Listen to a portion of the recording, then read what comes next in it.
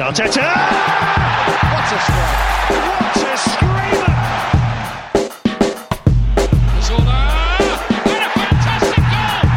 Arsenal back in it! And here's Limpar, lines it up, finds the net. Arsenal in front. And it's Arsenal. Arsenal FC. We're by far the greatest second half team the world has ever seen. This is the Arsenal Vision post-match podcast. My name is Elliot Smith. You can block me on Twitter at Yankee Gunner. That was my least inspired intro, but it's going to be a very inspired podcast. We are by far the greatest second half team the world has ever seen. Not too bad a first half team either, if I do say so myself. We cunted those cunts all the way back to the home they don't have. It was brilliant. It's a 4-2 victory in the North London derby. And here to talk about it is Tim. You can find him on Twitter at Stoberto. Hello, Tim. Hello there. And Paul, you can find him on Twitter at Positive My Pants. Hi, Paul. Woohoo! And Clive, you can find him on Twitter at ClivePAFC. Hello, Clive. Hello, hello. Hello, indeed. Hey, we've got Scott down the line. We've got lingerie down the line as well. And you know what? I want to put on some lingerie and watch a video of that game over and over and over again, because that is my idea of a sexy evening. It had everything. It had shithousing. It had fights. It had Dele Alli getting shown up by Aaron Ramsey. It had Eric Dyer shushing the crowd only to wind up making a complete fucking fool of himself. It was brilliant. And we're going to cover everything that made it brilliant. And I guess maybe the first place to start is just with what it was like to be there at the Emirates. So many of you listening may have been there and many of you were not. And so Tim, as always, except when he's not, was there. Tim, I really have just two quick questions about the atmosphere. First of all is just the general one for you. How was the atmosphere? And maybe just a little bit, you know, how did the in the ground supporters respond to going behind? Yeah, it was absolutely rocking. The atmosphere's been much better this season anyway. You know, I'm not saying like the Emirates has been, this like completely raucous, but it's definitely been a lot more positive, a lot more together. People trying to see the good things. Everything we lost in the last couple of years, but yeah, I mean this time it was even bigger and even better. And you know, we started very quickly, and that got people up, and we got the early goal. And actually, I think the equaliser might have knocked the stuffing out of the atmosphere had it not been for the melee that followed it, which kept everyone a little bit pumped. So it was one of, if not the best atmospheres I've experienced since the stadium opened. Yeah, that's great. Do you think great. it was a turning point, Tim? Do you think going forward, ordinary teams coming to the Emirates will now start to feel it's a fortress to some degree? It's funny that you should ask that, Paul, because I have written here, ask Tim, does he feel like this turned Arsenal's stadium into more of a fortress? So I'd be very curious to get an answer to that. Yeah. Well, the thing is, our record at home over the last couple of years is absolutely brilliant anyway. Yeah. And that's a little bit why I've kind of thought that some of the Arsenal are completely different, completely transformed, has been slightly overdone. I think we're slowly going in the right direction. But, you know, we beat Spurs by 2 goals last season. You know, we drew with Liverpool last season. All these games that have been fated as these massive turning points and evidence that everything is different. And you look at last season, which was shit, don't get me wrong, but and at home we were pretty peerless. Actually, it was, you know, we had that one unlucky loss to United, and it was only City that took us apart at home. And maybe if you look at it like Liverpool, maybe was half a turning point, even though I felt that performance was a little bit overrated. But yeah, I think so, in terms of because nobody's really spoken about how formidable we are at home, just because the perception of Arsenal, the word formidable doesn't come to mind in the last couple of years, even though we've been... Results last year were brilliant. Exactly. But it didn't feel... And the support would kind of come and wane. And then the other thing I thought on the support that I thought was different this time is we've totally seemed to have calmed down about playing out from the back, which is not a minor point. That's talking to confidence and trusting the team and getting behind the team. So I'm just kind of hoping that this game, the penny dropped for everybody, that, you know, when you get behind the team, even when it's doing hairy things or struggling a little bit, you might just get a result here if you get behind them. Yeah, and you can see how a lot of the players reacted, and I think it all fed off of each other. I think a few of the players were maybe not surprised so much, but there wasn't a lot of Derby experience in that team, and a lot of them, you look at some of the, I know it's social media and there's an element of veneer, but you look at some of their posts, and I've just been wondering about, like, Aubameyang, for example, what he's made of, because he's been playing for Borussia Dortmund, and that's what he's been used to for the last couple of years. And then I think about some of these guys we've bought from Germany who've been used to the Bundesliga atmospheres and have come over here, and I wonder if they think to themselves privately, maybe even subconsciously, like, whoa, this is seriously not what I'm used to. But you could see guys like Aubameyang, Kolasinac, you really felt like they thought, oh wow, this crowd can do this. It's not like they're incapable. And I think the players fed off of that, and then just when there could have been a lull, the crowd fed off the players again with the kind of little melee at 1-1, and yeah, it was superb. It was a proper, everyone was at one, and nothing unites people like a common enemy.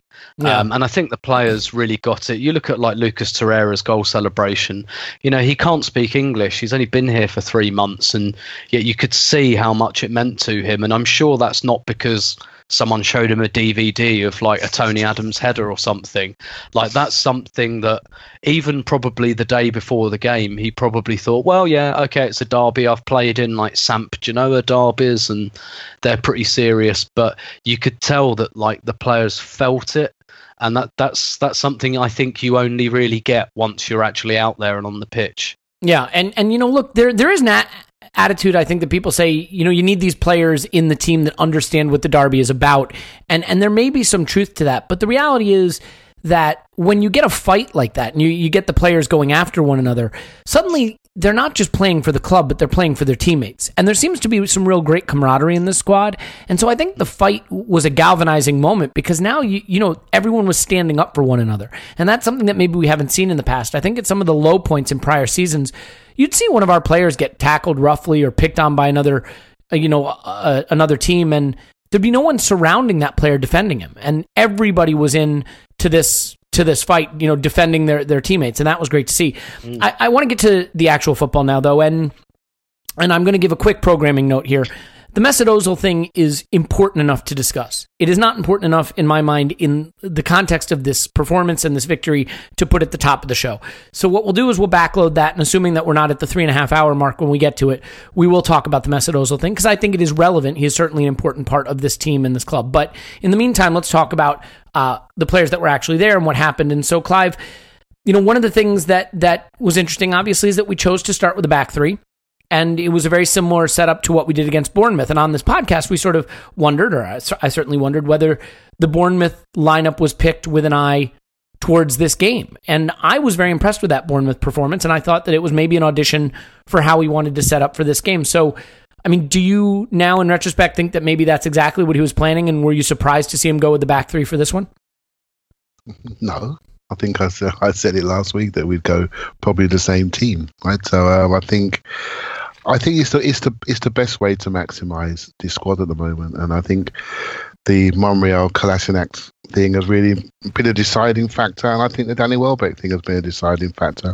This is the best way to keep offensive strength on the pitch while not having to have two forwards on the pitch at all times. And I thought the Bournemouth performance really worked.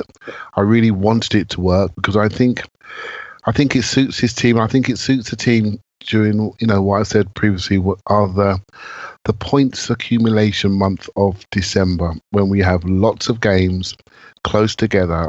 I just think it's quite a simplistic formation that's very simple to play. It makes people feel comfortable.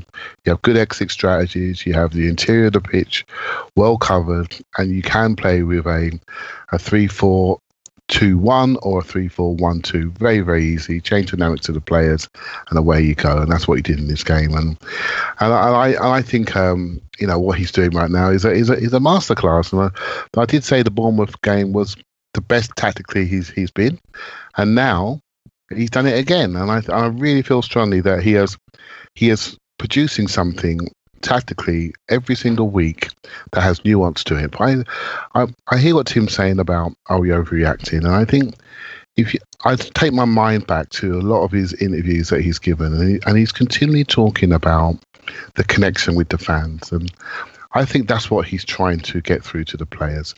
He's trying to get them to realise their importance and how we can connect this club back to the fan base. If you were interviewing for that job when he was interviewing for that job, there would have been 4 or 5 things that you would have to do to get that job. And connecting to the fans, given how divided we were for the last 3-4 years, has got to be number one on that list.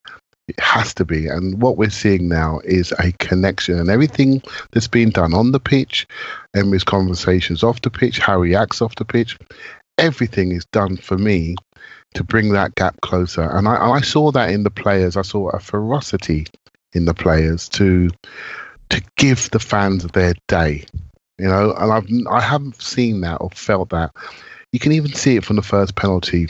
If you look at the players in the background when that penalty was awarded, it was early in the game, and you just see Xhaka, Mustafi, you see them just absolutely fully pumped up, celebrating before it's gone in.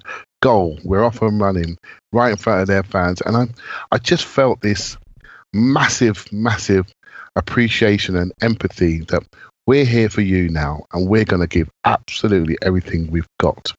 And I thought that came through yesterday, and we all enjoyed it, no doubt. Yeah, I mean, the effort and intensity, look, we have a lot of quality in our squad, and I think you could make an argument that we have not just a better, but a much better squad than Tottenham, unless you read the combined 11s in the English press, which I wonder how many of those combined 11s are entirely Spurs squads now. But in addition to the quality, there was a tremendous amount of application in this game. And Paul, one of the things that was so easy to spot was the first 20 minutes of this game, they couldn't get room to breathe. They didn't have a second to pass the ball. They were giving the ball away. We were taking the ball off them. We were pressing them intensely.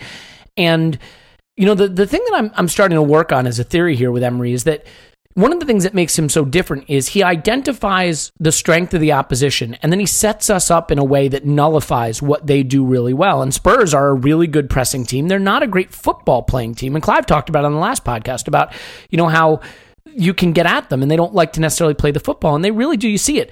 Some of their most effective attacks were just quick restart long balls from dead ball, foul situations, set pieces, things like that.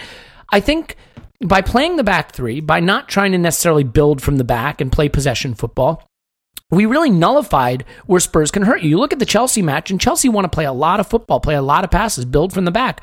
We didn't give them that. We didn't give them the opportunity to create those chances and transitions. We pressed the crap out of them. So, were you impressed with the intensity of the pressing early in the game? You've talked a lot this season about how we're not a pressing side, but in this game, we not only did it, but we did it better than the team that's known for it. Yeah, well, that's a very subtle way, I think, once again, of pointing out how you said something earlier on that turned out to be correct. I didn't think it was subtle. It was totally intended. In fact, I'm going to do that more when we come on to Aubameyang, I promise you. So if you like that part of the podcast, stay tuned. Yeah, you had posited that maybe we're a pressing team against the big teams because we did it against City and Chelsea, and then we basically didn't do it for a long time. And my theory was, now we tried pressing, he decided to drop it. It was just coincidence. It was against the bigger teams. He decided to drop it because he decided we weren't very good at it, and we had other problems to fry, other fish to fry. We had to sort out the defense and the midfield, and he wasn't going to have half our team stuck in their final third when he hadn't even worked out our defensive midfield. Maybe I was right, and it's just coincidentally when we came back to the big teams, he thought we were ready for it. But it would appear that we press against the big guys, and the first 20 minutes was just electric. We swept them off the pitch for 20 minutes. Now, as we've seen with other teams, there can be a dip after that, and maybe as we're new to this game, we let that that drop-off come a little too precipitously and a little too suddenly, because they then own the next 20 minutes. What I thought, to pick up on Clive's point on this, I thought it was fascinating that during our 20 minutes, when we were knocking them about both sides of the head, you still saw clips of Emery and his right-hand man taking out charts and discussing the problems, and me thinking, but we don't have any problems. But they were obviously seeing the seeds of where our vulnerabilities were. So that mentally they obviously had a bunch of scenarios, because that was a prepared piece of paper they had in front of them. So we out-tactic against Howe, and every move we made was ahead of the move that Pochettino made, or superior to his moves. Clive talked about the different formations, but we were always kind of one step ahead. Once we came back from that 20-minute lull, we ended the half strong, and then we made significant changes twice in the second half in responding to injuries as well. So I think this was an incredibly more impressive than Liverpool and against Bournemouth in terms of our tactical changes. He was right on this, and I think you're right. You can't be that prepared if you didn't start a week out with the Bournemouth game. It's clear that he rested basically everybody for this game coming into this, and yet still had the subs on the halftime changeover that totally changed or totally revamped our front line. And took us onto a new level. I mean, you look back on it in hindsight, and it's just brilliant management. Yeah, and you know what's interesting? So Tim, I actually thought as I watched this that the subs were pre-planned, the halftime subs. Because while I don't think Iwobi and Mkhitaryan were fantastic, I certainly don't think you would have looked at them and said, they're bad, we have to get them off, we have to get on Lacazette and Ramsey because they're bad. I think Iwobi and Mkhitaryan ran their asses off. They were super intense in their press, and they were running the channels nonstop. That was clearly the plan. Overlap. Bellerin had 2 through balls in the game. Kolasinac had 2 through balls in the game. The plan was press intensely, using those 2 wide forwards, and then have them run the channels for the overlaps. And I wonder if maybe he was thinking, they can give me 100% for 45 minutes. Give me 90 minutes worth of effort in 45 minutes. Then I'll bring in 2 new guys, and we'll do it all over again. Now, to be fair, we probably needed the extra goal scorer on, because we were behind at halftime. But I'm curious to get your thoughts on the use of Iwobi and Mkhitaryan, and the extent to which that maybe a change like that might have been in his mind even before the game started. Yeah, I agree with you. I think the changes were pre-planned. I'm not convinced he maybe as early as half time. I think had we been 1-0 up, maybe he wouldn't have quite done that, and it was a reaction a little bit to going 2-1 behind. But I mean, look, he's got Ramsey and Lacazette on the bench. I mean, they weren't ever going to stay on the bench for long, and I think you're quite right. I think the message would have been very much right, put absolutely everything into this, because he might have been thinking 55, 60 minutes for Iwobi and Mkhitaryan, and whether he planned it to be a double sub or whether, I think those changes would have been made by hook or by crook. Maybe he ended up making them 10 minutes earlier, but I agree with you. I think that was pre-planned, and Emery seemed to reference that in his post-match. He said something about, I had scenarios prepared. Yeah, saw that. And whether he meant I had a scenario prepared for if we were a goal down, or like you said, he already had this planned anyway. But it's a really good, clever tactical switch that I've said a few times over the last few weeks. I think some things have been only slightly overplayed, only slightly, and I reiterate, I've got no problem with that. I'm happy with people looking a little bit on the sunny side, but this time I really like, I'm on that hype train this time. I think the manager won us this game, both with we played 3 different formations during the course of this game, and that did not look awkward to these players at all. They looked like they knew what they were doing every step of the way. With it, and maybe after the first half an hour it was a little bit natural that we faded a little bit. I'm not convinced we faded so much as maybe deliberately took a little bit of a step off, but I mean, when you've got players like Ramsey and Lacazette on the bench, both of whom are A, really good, and B, have that proper high end, are fully capable of doing that high energy kind of thing, and it was it's been gone over quite a lot, but it was a lovely change because it completely ruffled Spurs. They thought they'd worked us out, and I thought they had as well. I got worried at 2-1. I thought the game was slipping away from us. I thought Spurs had settled into it. I thought they'd sussed us. And then, that lovely change to completely just invert that front three, give them a completely different problem, splitting, Lacazette and Aubameyang, getting them running into the channels and Ramsey running into the middle. It worked perfectly, and Spurs had no answer to it. And one of the common criticisms I've seen of Pochettino this year is that he doesn't make subs well, even though he's got a slightly deeper squad now. Most of his substitution, he didn't make a sub in this game till the 79th minute. And they weren't completely bereft. They had players like Lucas Moura on the bench. I don't know if Eric Lamela was on the bench as well, but they had players there available, and he just didn't react. And whether it was exactly plotted out for 45 minutes, I'm not sure, but I definitely think those changes for those personnel were definitely planned plenty in time for the last portion of the game. Yeah, and I love the idea of giving them a different problem to solve, because to your point, Mkhitaryan and Iwobi are ball-dominant players who did a lot of good work on the ball, and then you bring on two new players, and the problem for Spurs became much more the off-the-ball running, which is a very different way I have to defend and a different problem to try to solve. So, you're totally changing their sort of sat-nav or their GPS of where the players are going to be and how to follow them. I thought it worked brilliantly. And Clive, I'm curious to get your thoughts really quickly before we move on to some of the incidents and some of the really top performances, but of Mkhitaryan and Iwobi and how they were used. I mean, both of these players for me in this game got into good positions and maybe just didn't have quite the quality at the end of it that was needed to make the difference, because in that first 20 minutes when we were dominant, I thought we needed and probably deserved another goal and didn't quite get it. And then we had a lull, a 15-minute period that kind of ironically, it was when we had the ball more. I thought we really missed the extra man in midfield during the down period where they came back into the game, because Torreira or Xhaka would get the ball and they were struggling to progress it a little, and we just looked a little outnumbered in midfield. And the only time in the match where I felt that was that period where we were in a lull. But overall, I mean, how do you feel Mkhitaryan and Iwobi did in the half that they had to play those roles? I thought he did fine. I thought on Mkhitaryan, I thought he was steady, as he always is. Nothing spectacular. Did some good things.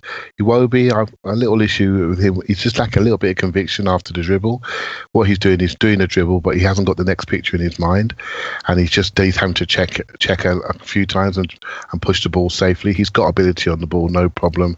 And if he'd have scored that cutback goal, we wouldn't be saying anything. We'd have gone into half-time potentially 2-0 up, and we'd all been very, very happy. And I sort of agree with what you're saying about substitutions. I think most managers know their substitutions before they go out. They're planned. They know what they're going to do. The timing may change. I think with this one, and Emery said it himself, when he asked about substitutions, he sort of said, I wanted to change something. And the power of substitution is great, because what you're doing is you're now controlling the story of the game. You're now getting the other team to react to you. So by getting a substitution in first, you make them react. As I said last week, the big thing for me was the big difference between this Tottenham team and last year's Tottenham team was Moussa Dembele. There was nobody there to give them that control in the centre of the pitch. And I did sort of say to you that we can press them in the middle of the pitch, because Sissoko, Dyer and Winks are not press resistant. They're not very clever on the ball. Or good at football. Just full stop. They're just not good. They're good in go forwards. Football. All right. Oh, yeah, I'll debate that with you as long as you like, right? So, and what they're good at is good times when they're going forward. So when they control the story and they're pushing the ball into areas where they want to be, they are a very good team. They're a team that needs the game in front of them. And the only period of the game when I felt they were good was when Son got in 2 or 3 times. When they got him in behind us and got us running backwards, then they looked like Spurs. That's the only point like Spurs had on set pieces. The rest of it, we dominated that game. And Son was their best player for me, the only player that was caused any sort of danger. And once we got through that patch, and then we scored the goals and we controlled the story, they were done, because they had nowhere else to go. They couldn't get the ball into areas because we were so aggressive, we were so ferocious. We pushed them back, and we now had them in areas where they didn't want to be with players that have names, but they're not that good. I mean, Aurier. I mean, seriously. He's bad. He's just a bad player. He's not good at all. And I thought that was a big part of their vulnerability. We're such a left-sided biased attacking team with Kolasinac. That was always going to happen. Now they played that guy Foyth. Well, I don't know what he is, right? And Vertonghen has just come back from injury, and he looked like he was about to cry the whole game. And Davis was completely, he was intimidated by Kolasinac in every bit of broken play, and he didn't want it neither. And I'm hearing about these Spurs back four, rubbish, absolutely rubbish. Where was Alderweireld or whatever? Was he? Is he injured or suspended? No, he was arrested. People talk about these two players, and they are good players. But you know what? I got a theory here, right? There's a problem at Spurs. They're reaching their ceiling, and their biggest issue happened in the summer. And it wasn't the fact they didn't buy anybody. The issue was they didn't sell three players. They wanted to sell Rose, they wanted to sell Dembele, they wanted to sell Alderweireld for 140 million quid. And the rest of the league has woken up to the fact that Spurs are very good at recruitment. We're not going to buy their players and give them lots of money so they can come and beat us. We're going to let their players stay on their silly little contracts, and we're going to come and get them for free. That's what's happening right now. That's why that's why they're slowly but surely having to reintegrate these players they would have normally sold. And that's why there's a disenfranchising within their dressing room. And as soon as they have a bit of pressure coming up in the next few weeks, I think they could go. I have to correct you just real quick, though. They don't actually have a dressing room because they don't have a stadium. So technically, there's no problem in their dressing room. They just don't have one. I think they could go. I really do, and I think we're gonna go past Spurs, and we're gonna obviously hopefully stay ahead of Manchester United, and that's where the top four situation is going to come from. So again, going back to the substitutions piece, I just think what we did was control the story by making a change, and that change could have been anything. But we have to make a change, so they have to react to us. Once they're reacting to us, we are controlling it. The first time I saw that really at close quarters was in the Fergie days when he used to have York and Cole, when it wasn't going good, Shane and Solskjaer, and you had to beat them twice. You literally had to beat them twice. If you beat them once, no chance. You got to beat us again. And that's what we're doing now. You got to beat us twice. You got to beat the first team, then we go again, and with the second team, and we drive you into the ground late in games. And I, for one, am enjoying it. Yeah, I mean, it was great to see. I just felt that all over the pitch, you could see that Spurs are physical, they're aggressive, and they know how to play direct, quick transition football, but they don't play technically skillful, adept football. And we put them in situations where they had to play out and they couldn't do it. I mean, Paul, real quick, the midfield matchup, I thought we won it well. We're going to get to Torreira's performance later, so I don't want to touch on that yet. But I mean, do you have sort of a quick thought on how we were able to outclass them in that area of the pitch? Yeah, bloody do. So when you looked at the Spurs-Chelsea game, Dele Alli played a key role pressuring Jorginho. And he played the same role in this game, and he didn't get his claws either into Xhaka or to Torreira. We're going to talk about them both a little later, but I thought that was key. We can discuss why that might be. But the fact is, they didn't... we see Xhaka having this Achilles heel. We know Torreira's good. They did not get a claw into either player at any point in the game, including when we played out from the game, from the back. We played out from the back. We also went direct. We went long. They didn't know what the fuck was going on. Ali had absolutely zero impact on us, and I would love to have another crack at Chelsea right now. I think we're a different team. Yeah, the thing I think that is obvious to me about why that was and why this was such a smart play is Torreira and Xhaka were 5-10 yards further up the pitch than Spurs expected them to be because we were playing with a back three. And so the defenders were playing out to the wing backs or breaking the lines through to Xhaka and Torreira, who were 10 yards further up the pitch. They were nowhere near Dele Alli. Jorginho was dropping Torreira and Xhaka work as well. That's the other thing, well, right? Yeah, unlike the Conte-Jorginho situation that they've got going on there. So Paul, just real quick, couple of incidents. First of all, their penalty. I mean, I can't see how it's a penalty. I mean, NBC in the United States went Zapruder film on it and showed that like one stud of Holdings touched the top of Son's boot. It's a dive for me. Do you have any maybe blame for Holding there, though, with sort of what, the stay on your feet, son, old adage? I mean, he shouldn't be diving in like that, and that gives the referee a decision, or do you just feel it's a botched call by Mike Dean? I want to be very, very unpopular with all Gooners, so I actually think it's fine as a penalty, because I don't judge penalties with a microscope. I judge penalties by would it normally be given, and if that was given to us, I would have said we put the pressure on him, there was contact, he came flying in, fuck him. So I'm sorry. So you will give Holding some blame there, right? Then I mean that he doesn't need to go sliding like that, and that gives the referee the opportunity to make a call. I will give him 75% of the blame for that in a penalty. Sorry. No problem. So then when they put the penalty away and Dyer shushes the crowd and that was the second goal. Sorry, I love it. Yeah, I mean, and then the fight breaks out. I mean, two things. First of all, what do you think of the Arsenal response to that melee, to that situation, and how influential do you think it was in the attitude that we saw from the team going forward? It was great, and if you want to know the impact Lichtsteiner has on the dressing room, I mean, he's right in there. He's the first guy I see on camera. He is the shithouser. And you put players like him and Socrates and Xhaka, and those guys don't back down. It's delicious to see Ramsey being so engaged in the game, because after all, he could be nursing an injury somewhere or throwing a moody. And when the man's called on, the guy's fucking ready. But he's already ready at during the incident on the touchline, and they're all there. And then you bring the intensity that Torreira brings on the pitch, which I think relates to, it's all a continuation of we're not going to give you a moment's fucking rest. We're not going to back off anything. We're going to turn a negative, as Tim talked about, conceding the goal, into what they went and did was they aligned the crowd, the players, and the squad to say, right, fuck the score. We're fucking furious. We're coming at you. And, they lit a fire, and it might carry us through this whole season, and it might have been the thing that turned their season, as Clive talked about. It certainly has it teetering.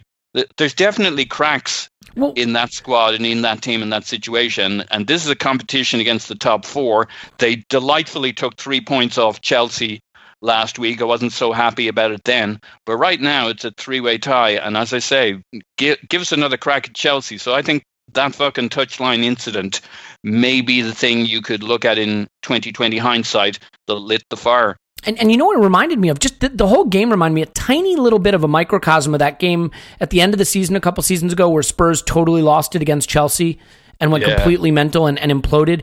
They can get rattled. And, they love to make snide fouls and, dive in with their studs up and take dives in the box, but they don't like it up them. I mean, they definitely don't like getting it back. They don't like the physicality. They don't like the dark arts. I mean, the way they went after Xhaka for going down a little easier, I mean, how rich is that? It's like they've been throwing themselves to the ground all game, and it's hilarious watching Eriksen totally lose his rag over that. So I thought that moment was really important, because I think it affected Spurs' mentality. I think they lost focus, and I think it galvanized the Arsenal fight back. But, just real quick, Paul, before I move on to Tim, I mean, we don't need to kill him because we won the game, but do you think Leno holds most of the blame, other than the referee, for not seeing the offside, but for their second goal, or is that maybe a little harder than people are giving him credit for? Well, not most of it, but, as the classic footballing phrase, he'll feel he could have done better, is another way of saying, yeah, he fucked that one up. Yeah. But, hey, the good side of it was we always expected Leno would fuck one up at some point. It didn't matter. In fact, it played into the narrative that we went, in a derby against Spurs, we'd like to go down and then come back and smash them. We tend to lose or draw the first half, so it'll all be washed away as got it out of his system. He could have done better, but so could the forward man on the line. I mean, we let them have a free run at it. It was all so soft. That whole the free kick. I mean, you can attribute blame along the way. He had the hardest part of the job. Leno did. So I wouldn't give him most of the blame, but maybe the biggest hand up on it. Yeah. And if you want to pick on the defenders a little bit in this match, maybe they just gave away one too many free kicks, than were necessary. Socrates in particular is guilty of maybe taking an extra little nip at the Spurs players. But Tim, this is the Yeah. Just quickly, the coaching message there is the front post zone. Where the front post zone, we're protecting it with Torreira. That's not really good. You can see the big wheelie bin wardrobe Dyer's big chest behind him. You're thinking that matchup doesn't look quite right. And we didn't protect that front post zone Giroud style as we used to in the past. So I think there'll be changes on set pieces going forward to make sure you know me. I love a striker whose best quality is defending set pieces. Tim, this is the section of the podcast where I break out the moisturizer and get comfortable. Let's talk about Aubameyang. I have been one of his biggest supporters this season. A player I love, admitted at times that when he's been played on the left wing, I think we've needed more from him, that I've wanted to see him at center forward. There are people that have gotten in touch, as you might say, to suggest, I don't think he's got it, mate. I think he doesn't get involved enough. He doesn't influence the game enough. He's maybe not tough enough for the Premier League. This, for me, was his most complete performance at Arsenal. This was everything he can do. He led us in tackles. He scored a sensational goal that is of the highest quality, not just a tap in at the near post or anything like that. And I thought his running absolutely terrorized Spurs, but his pressure from the front, I think, made them all kinds of uncomfortable. I was so impressed with his performance. Do you just sort of want to give me your appraisal of his overall performance, that second goal that he scores, and in general, where you think we can go with him as our striker? Yeah, I thought it was his best performance for Arsenal by quite a way. Actually, he was far more involved, but I think part of that was a little bit he like a lot of the players just seemed to have that extra 2 or 3% for the derby, and that can go either way. You can go too far with that, and you can play with your heart instead of your head. But I felt he was just full of running, and Spurs couldn't really live with him. But I also felt that the structure around him was just played to his strengths. For like both systems, we played for most of the game. So he's got, like we said about the Bournemouth game, he's got 2 fairly high touch players behind him who are also looking to force turnovers. If you've got Aubameyang up front, he played for Borussia Dortmund, right? It doesn't take a genius to work out that if you put a couple of players behind him who are going to force turnovers, he's going to have some fun with that. But also, I think what the wing backs do is they just give him that little bit of extra service, because perhaps what someone like Iwobi or Mkhitaryan lacks in maybe creativity that you have with a Mesut Ozil, Kolasinac kind of brings that up a little bit, and Bellerin, when you've got both of them kind of flying towards the touchline all the time. So yeah, like Iwobi and Mkhitaryan do that kind of really hard work kind of side, and they force turnovers. They probably haven't got the through ball that Mesut Ozil has. They're probably not quite that creative, but just having those wing backs, putting those cutbacks in for him all the time, it's meat and drink. And so the whole thing was structured around him and around getting the best out of him. And then when we switch formation, at half time, yeah, he's not quite playing out on the wing, so he's running the channel, which we know he can do. But he's also got Lacazette running the other channel, his mate, and they had a really, really good understanding about how to do that. And as for the goal, we're waxing lyrical over the performance, and rightly so, because we're still on quite a high. Like I said, I thought at 2-1, I thought the game was slipping away from us. It needed something special. Yep. Yeah, but I mean, before that, between Tottenham's equaliser and Arsenal's equaliser to make it 2-2, I thought we looked in trouble. I thought Tottenham were controlling the game, and albeit Tottenham didn't create a lot, but I felt like they were dictating the tempo. They looked quite happy. The beginning of the second half, I really started to worry. I thought, they look like they've settled into this. And, when you watch the game back, that Aubameyang goal really comes out of nothing. We're putting no pressure on them. We're kind of struggling to get the ball. We've dropped off a bit in terms of our pressing. And then, it's a wonderful ball from Bellerin. It's brilliant from Ramsey to kind of really make up that space. But it's one of those goals in a stadium that kind of takes your breath away because you're not expecting it. Nor was Hugo Lloris. Well, exactly. You take them early like that, and it's right in the corner anyway, so it's doubtful he would have got there even if he'd have seen it coming. But the earliness with which he takes the strike just it surprises the defender who probably relaxes a bit because he just thinks, oh, he's just going to take a touch here, so I'll just show him outside. If the defender realizes what he's got in his mind to pull the trigger, then he throws himself in front of it and probably makes a block. But it's the surprise element of it, because he hits it straight away. The defender's thinking, right, I'll let him take his touch and then I'll get up his backside. Then I'll shepherd him. He's not expecting this shot. Lloris is not set for it at all.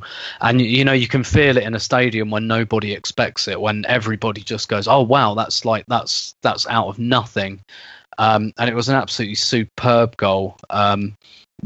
Just what we needed at that point. And from that point on, we just didn't look back at all. Yeah. Can I add? Please, yeah. So, Tim started with Bellerin, but something we'd seen going on through that game was Holding switching the play to Bellerin, which is actually the first pass on this. I think that's the fourth time he hits that ball to switch it from one side to the other, which totally opens up the play. And I don't know how much he's been doing that in other games, but this happened 4 times before he pinged the ball to Bellerin, and the whole side was wide open. And I think the other thing that was beautiful, to Tim's point, was Lacazette up front, but kind of going quite wide right and making all sorts of things happen from the touch line and playing him behind. It's a whole new way of seeing him, where he's not dropping deep. The 1-2 formation up front, there's a real beauty. I've often wondered if Lacazette could kind of play an Alexis role over on the left. How could we use him if he's not at centre forward? Of course, with 2 forwards, Aubameyang's the guy who's maybe most suited to getting in behind, being the most forward. And here you have Lacazette creating all sorts of stuff by peeling off to the right and making nice curved runs and opening up the whole field of play for us. So those were the 2 things that kind of hit me as Tim was walking us through that goal. Yeah, and I just think when you watch Aubameyang, the way he covers ground and the way he runs and the way he doesn't just run to a point, but the way he gets there so that he pulls defenders out of position or creates an extra little yard of space. I mean, he's so intelligent with it, and he can make up the ground so fast. I thought he was very good against Bournemouth, and it was his first time playing center forward in the league in ages, and this is his second game doing it in ages. Really, his first start was Bournemouth since the Chelsea game. So, yeah, he was the press too. The first 20 minutes, he had the most tackles in the team. I mean, it was all Aubameyang. I mean, it was plenty of other people, but it was Aubameyang. I mean, he fucking tore it up. He did. And I think so, Clive, let me just, before we hit the break, let me just ask you, I mean, I'm not saying you haven't liked Aubameyang. You've always liked Aubameyang. You've liked Lacazette too, and they're very different players. I'm curious to get your feeling on the evolution of this position and, Aubameyang is center forward, and whether or not your thoughts about him in that role are evolving, and certainly within the context of the performance he put in this day. And, whether he should stay in that position potentially. Well, when we spoke about him before, he was playing left, right? So he's playing more of a centre forward now. I think what I tend to do is not tie my scarf to any particular player, because no player is going to sustain a level of form throughout the season. And at various points in the season, emotionally, you need different things, different times, different structures versus different teams. Fair enough, I think versus some of the better teams, I think Aubameyang at centre forward really works, because I think we're more likely to get broken field play. We're more likely to see him. The touches doesn't really matter. It's more about what you do with those touches. And I think, I picked the team before the game, and I picked him to start centre forward. And I picked him to do exactly the same as Bournemouth, and it worked really well. And having the substitute from the bench allows us more firepower. And yeah, more importantly, I think he's getting fitter. I think he's looking stronger. I think he's looking sharper. And when you feel fit, I think you have better pictures on your finishes. And that goal, I just didn't see it coming. Just did not see that finish coming. When it went past Lloris's left hand, which is his strong hand, you're thinking he's waved that, must be going past the post. And when he went in, it's sort of like a bit of a shock. And you're thinking, how has that beat him? But it's the timing of the shot. And that just says pure confidence. And it was a giant tap in. Yeah, pure confidence. But again, we're talking about Tim talking about the defender coming back. Well, Aurier is an attacking right back, and we've now got him running backwards, doing things he doesn't want to do, which is what we forced in this game. There was a period 5-10 minutes after half time where I felt a little bit concerned, and it was slowed down to their level, and we slowly got out of it, and that chance was sort of coming, but I didn't expect that goal. And from that moment on, we absolutely smashed them to bits. But yeah, I think, again, I did not buy the Spurs hype train. I really didn't, and I predicted we'd win. I thought we'd win well.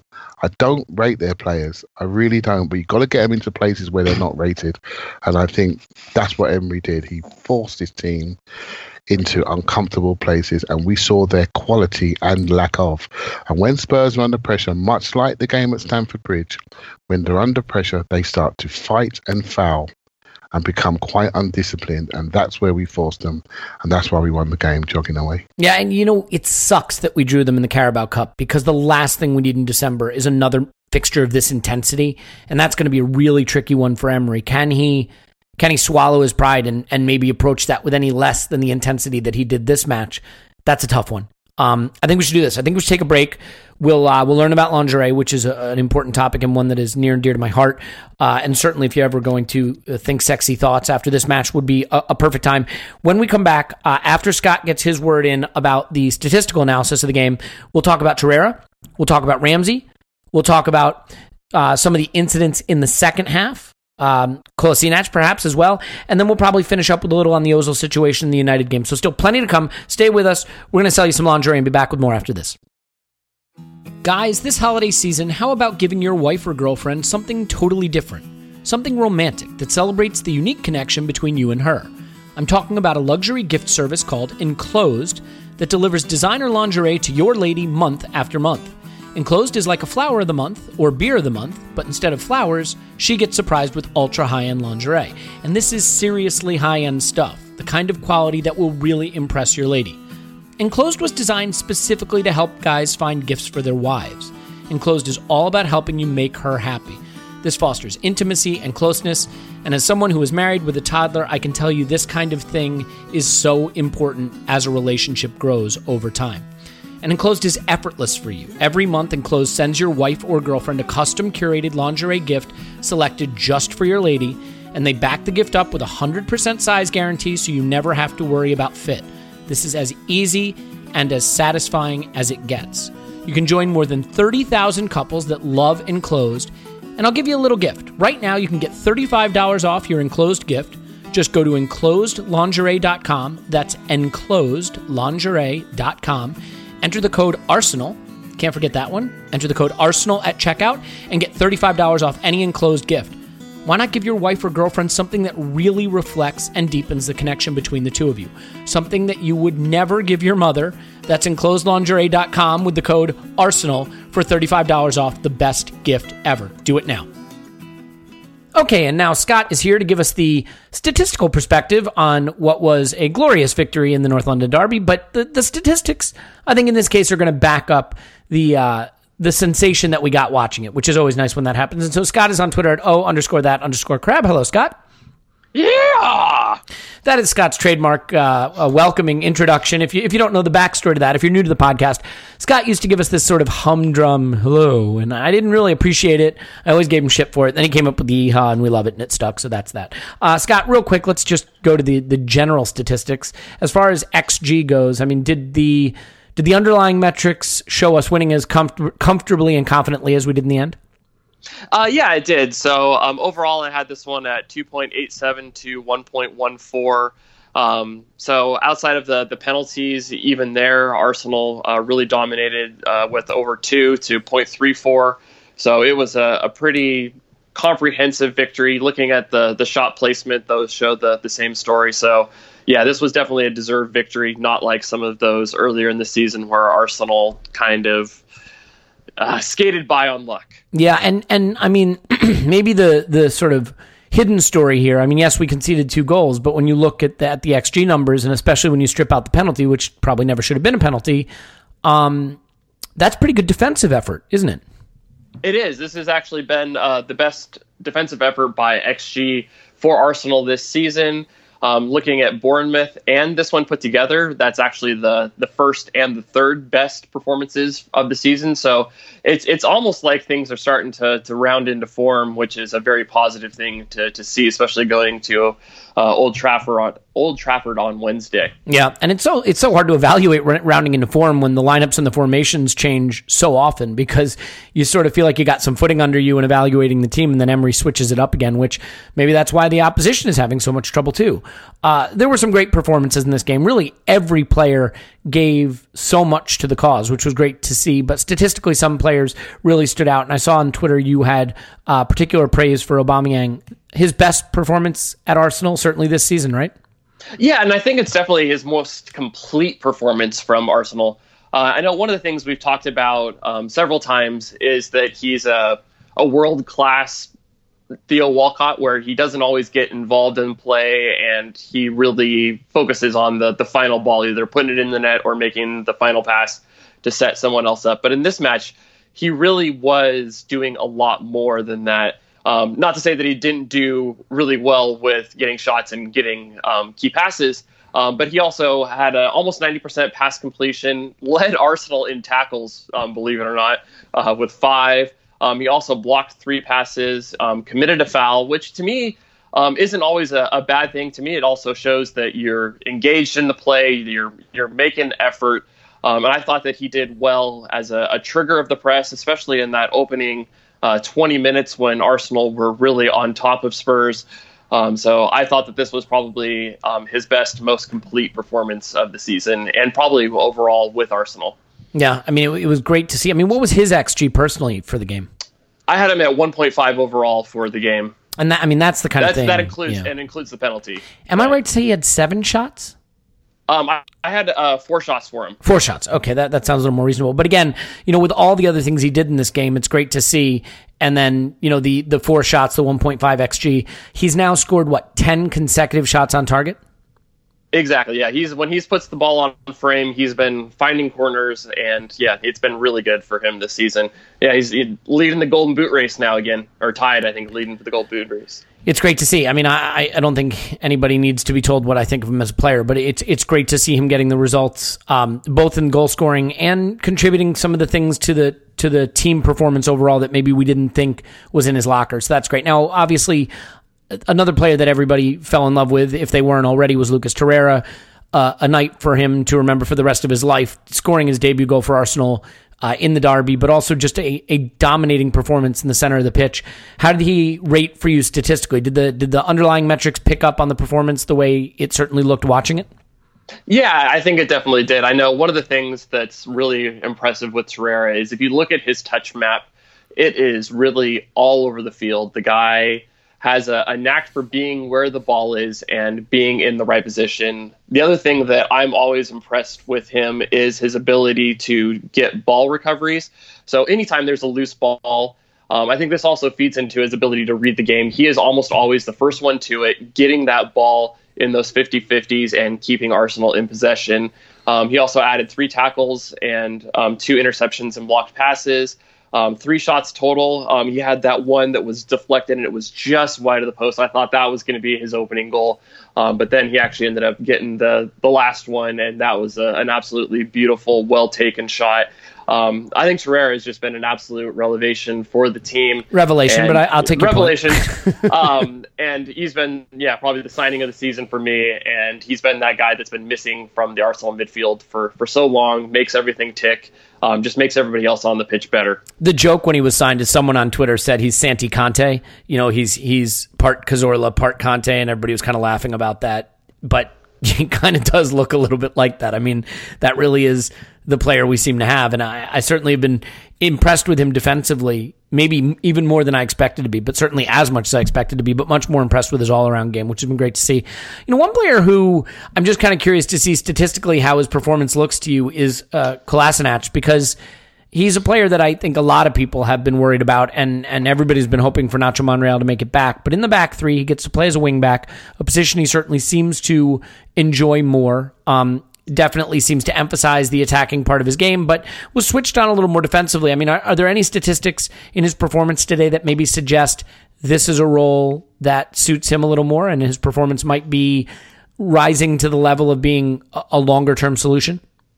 Yeah, so I mean, I think as long as Arsenal stick with the back three, I think he actually might be the first choice on that left-hand side. I don't think that he would be the first choice if we were going to actually play a back four and needed him in a fullback, because Kolasinac might be one of the best final third players that Arsenal have on the team, which is actually pretty surprising. Statistically, how would you reference that? Like, what were some of the areas where he excelled? So one of the things that he does really well is in that wide area and in that half space on the left-hand side, he really does a great job passing the ball. He led Arsenal, or he was second on Arsenal in passes completed into the box. Granit actually led the team with 5, and he had 4. He had 5 key passes on the day. Which That's a lot. Yeah, it totally is. And he really does a good job. And these aren't just little key passes where it's a little, 3 or 4 yard pass and then someone else does something else. He is doing a lot of the work with his key passes to set up his teammates. He led Arsenal with 2 completed through balls, both of those into the final third. Hector Bellerin also had 2 through balls, on the day. Maybe something speaks volumes, too, about the way we were playing, the way we were set up to play, that both our wing backs had a couple of through balls in the game. Yeah, we definitely had a lot of joy finding the width there, because our Tottenham were very narrow because they were in kind of a 4-4-2 diamond kind of formation, so they really had spaces to exploit on the wings, and then the wing backs really had a lot of joy down those sides. And then the other thing that was really impressive is he led the team in touches in the box, so that really does show his ability to get involved in the play deep and his ability to stay on the ball and hold on to it. So really this was something that's very impressive. And I think that if you watch him play, when he does make his crosses, one of the things that he does is he looks up, he picks out a pass. He doesn't just, kick it hard and hope. He's really doing a good job of finding his teammates in the final third. So I think that this has really brought out the best in him in this system, and it's something that I'm very impressed with. Yeah, and look, if it gets us scoring more and gets us creating more power to him, because ultimately this iteration of Arsenal is going to be successful by creating chances and scoring goals more than, sort of stalwart defensive efforts would sort of be my interpretation there. So if he can do that, it becomes a very valuable skill for us. Now, a couple of other statistics that I think are interesting to look at, comparative statistics. First of all, Dele Alli had a night to forget. His second half is particularly hilarious. Do you want to regale everybody with his second half passing statistics? Yeah, so this has been going around on Twitter, but yeah, so in the second half for Dele Alli, he had 6 passes and 4 of them came from kickoffs. So not the best day for he Dele completed Alli. 2 passes from open play. Exactly. So good job, Dele. Yep, and yeah, so if all the people that I like to see struggle, Dele Alli is up there with the top, because he's just a snide, really kind of just a punchable face kind of a guy. So Aaron Ramsey certainly wanted a shot at him, that's for sure. A couple other statistics, and this one may not be in your database, but between Arsenal and Spurs, do you have any data on who has the most completed home stadiums right now? Yeah, this one, it does show as 1-0. 1-0 to the Arsenal. Yeah, there in fact. All right, well, look, it was a hell of a day. It was a hell of a fun day, and a great result in the top 4 battle as well, because this puts us technically on goal difference ahead of Spurs, where we rightfully belong. But maybe, just maybe, it changes the model a little bit. I know a few weeks back we talked about what your model had in terms of our chances at top 4, and I think we're in the 30% range, something like that. Has that changed at all? Have we scooted up with this result? Yeah, so before the match, I ran a couple different scenarios through, what the win-loss draw all do to us. So a win puts Arsenal in the about 47%. So we are looking a lot better there. Coin toss, yep. So with the team ratings, both Chelsea and Tottenham rate slightly higher than Arsenal on this. But I think if Arsenal continue to play like they've been playing over the last few weeks, we'll start to see the team rating move up, and in their spot right now, they are totally in it on points. The goal difference looks good, so I think that they are really in a good spot to really challenge for a top 4 spot. It's Old Trafford on Wednesday. Not a lot of turnaround after a game that I think took a lot of energy. I mean, we won well against Tottenham, but we worked very, very hard. So there may be some tired legs in the squad, and Granit Xhaka will not be able to play, but apparently United are facing an injury crisis of their own in terms of unavailable center backs. Do you have an early prediction in terms of what your model says the most likely outcomes of this are? Yeah, so the model is actually saying that this is going to be a very even match. So Arsenal do have the edge in the team ratings, but because this one's at Manchester United, they get the home field advantage. So right now I have it at 36.6% for United, 26.3% for a draw, and 37.1% for Arsenal. So very even. I don't have a thing in there for an injury crisis, which I probably should. But I don't think, even if there was an injury crisis, that Jose Mourinho actually trusts any of his center backs right now. So it would be really interesting to what he would choose. But I think the biggest key for Arsenal is going to be attacking Nemanja Matic, another one that I can't say very well. Because to me, watching him play, I think that he is totally washed and is past it. And he is definitely not the player that he was at Chelsea, where he could be a sole holding midfielder to actually shield the back four. Right now, he is basically a sieve that people can just cut right through. Yeah, I mean, it'd be interesting watching little 5'4", 5'5", whatever he is, 5'3" Torreira running around after Pogba and Matic. Certainly in terms of physicality, they may have an edge if they have players like Fellaini and Matic and Pogba on the pitch facing potentially Guendouzi and Torreira. But in terms of technical quality and skill, I mean, I agree with you. I think Matic is totally washed. So, that's a big one for us. I mean, one thing that I'd like to cover just before we say goodbye then is, I've been on Twitter giving it pretty large that I think we can win this game. And my reason for thinking we can win this game is, first of all, I dismiss the history at Old Trafford. I mean, the players don't play history. They play the team in front of them. And I don't think this United team is very good. But the other reason is, they're really, really bad defensively. For people who are wondering what I mean, can you kind of give us a little bit of the data that backs up just how bad they are defensively? Because, you look at our goal scoring form and you look at the talent we have in attack, which is really our strength, and the way we can play in the transition. And, players like Aubameyang, whose movement is so slick and whose finishing is so on point right now. I mean, United aren't just mediocre defensively. They're downright bad, aren't they? They are, and so you don't even really need to look at anything advanced to kind of get an idea. This can be really basic data. So going back to when Jose Mourinho took over, his first season, United allowed 11.5 shots per game. The second season, the first season it was 9.5 shots per game. The second season it was 11.5 shots per game, and they took a lot of De Gea amazing shot stopping to be able to actually stay with the second best defense. This season, they're all the way up to 14.6 shots per game, Jesus, which is the fourth most in the league. Holy cow! Yeah, they're up there with teams like Fulham and Huddersfield, and those are not really the kind of things that you expect from a team with the name Manchester United. And they're allowing the sixth most goals this season. So even though they are overperforming their XG, they are still in the bottom third. Yeah, exactly. So they give up a ton of shots. Those shots turn into a ton of goals, and they give up good shots too. Exactly, and De Gea is still played really well, and even that, he hasn't been, he doesn't have enough magic to make this turd sandwich into something palatable. Well said, and a good way to finish. Gives us an optimistic way to look forward to Wednesday, a fun look back on the Derby victory that was, and we will definitely talk to you after the 3 points, which I am confident we will get at Old Trafford on Wednesday. So until then, you can find Scott on Twitter at _that_crab. Scott, as always, thank you so much. Thank you. I can't wait to bathe in Jose Mourinho's tears after we beat them 5-0. Yeah, and hopefully then after they lose, he somehow signs like a 10-year contract extension. We'll see. In any event, we're going to take a short break. We'll come back with more from the crew that has no statistics to support their opinions right after this. Stay with us.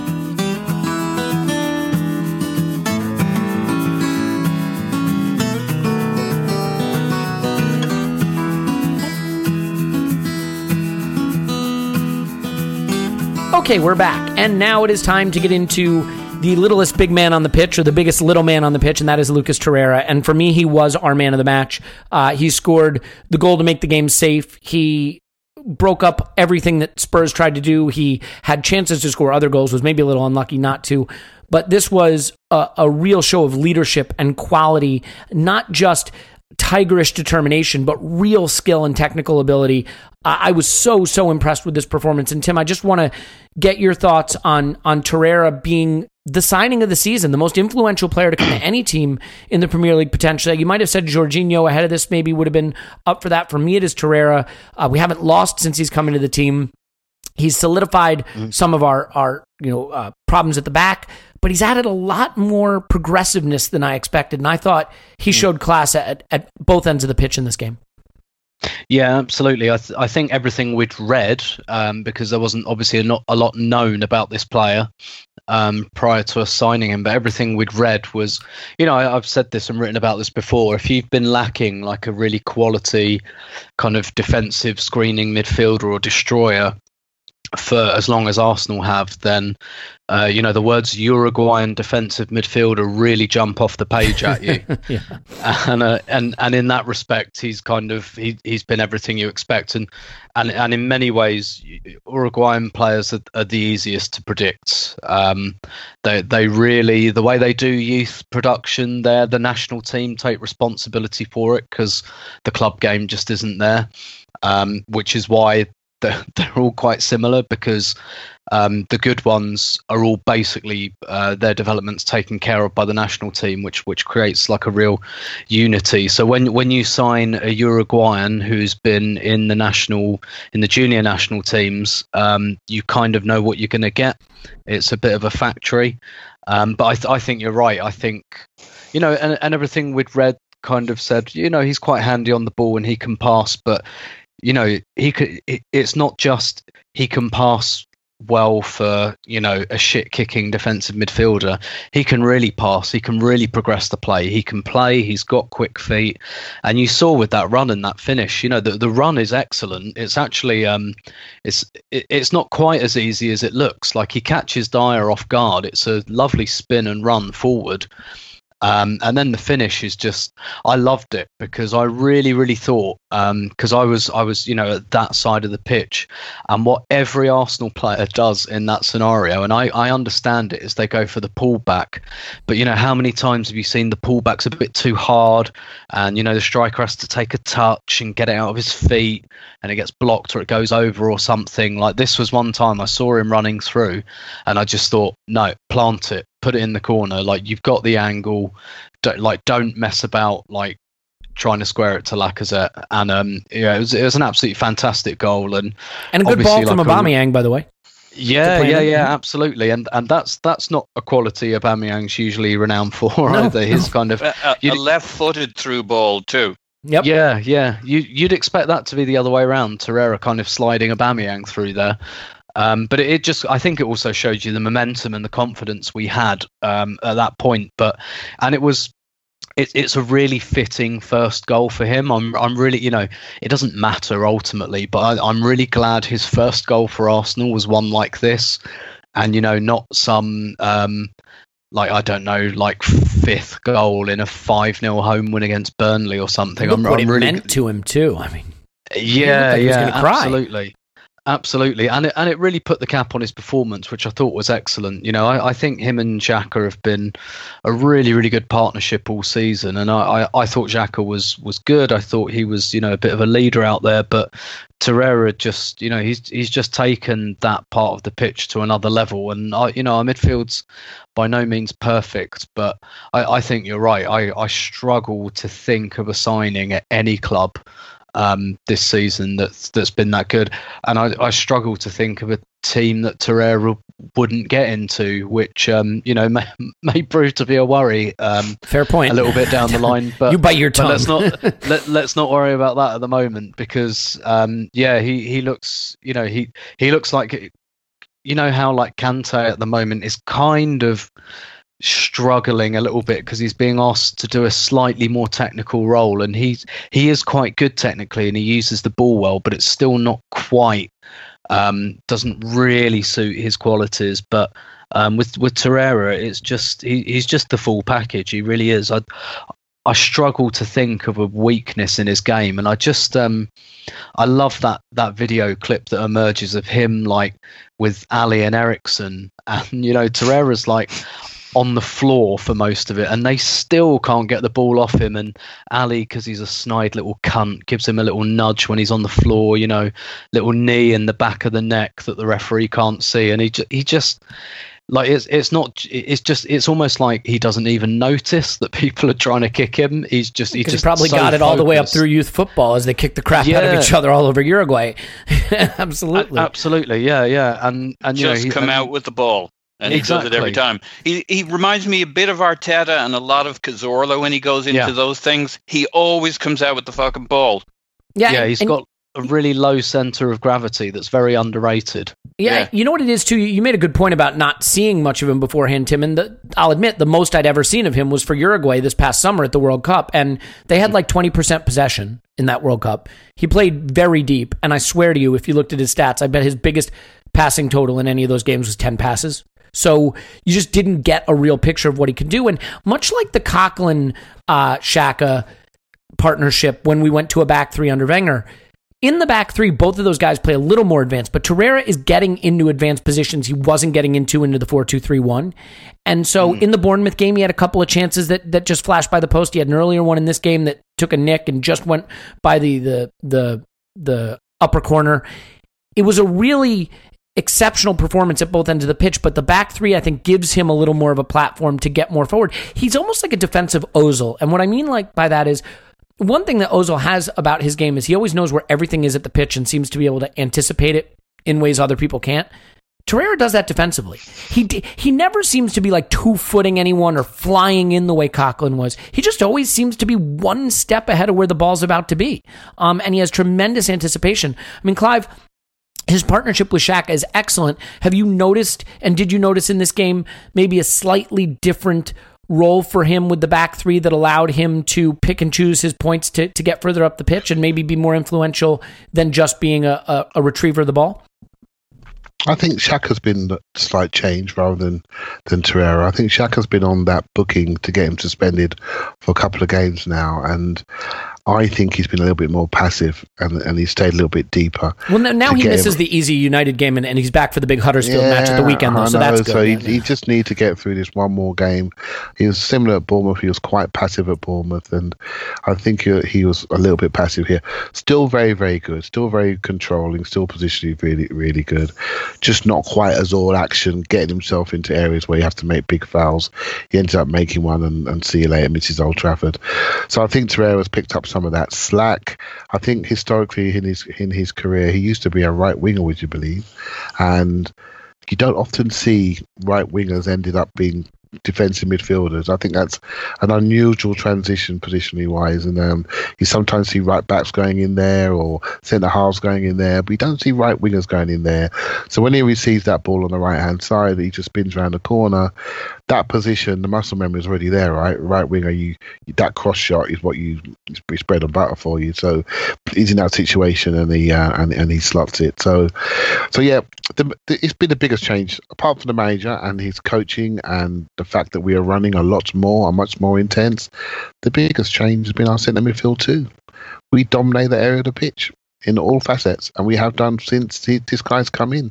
And we've not just found one player, we've found two players, and the team is rocking around them really, really nicely. And we're starting to concede, less chances. I know we gave away a couple set piece goals here yesterday, but we're starting to see less of those one-on-ones going in behind us because our intensity is up the pitch is much higher. So, I'm really happy with the centre midfield too, and it'll be interesting to see what he does against Manchester United, how he's going to replace Xhaka. And I'm not sure what you guys think, but I think he may go Guendouzi, but other people may say he may go Ramsey. That would be an interesting decision when he comes to it. Well, let's talk about Ramsey then. I mean, and I'll stay with you just for a second, Clive. I mean, here's a player. It's funny because I think we all got it right on the last podcast, more or less, except Paul, who wasn't on it. So in a sense, he got it right too.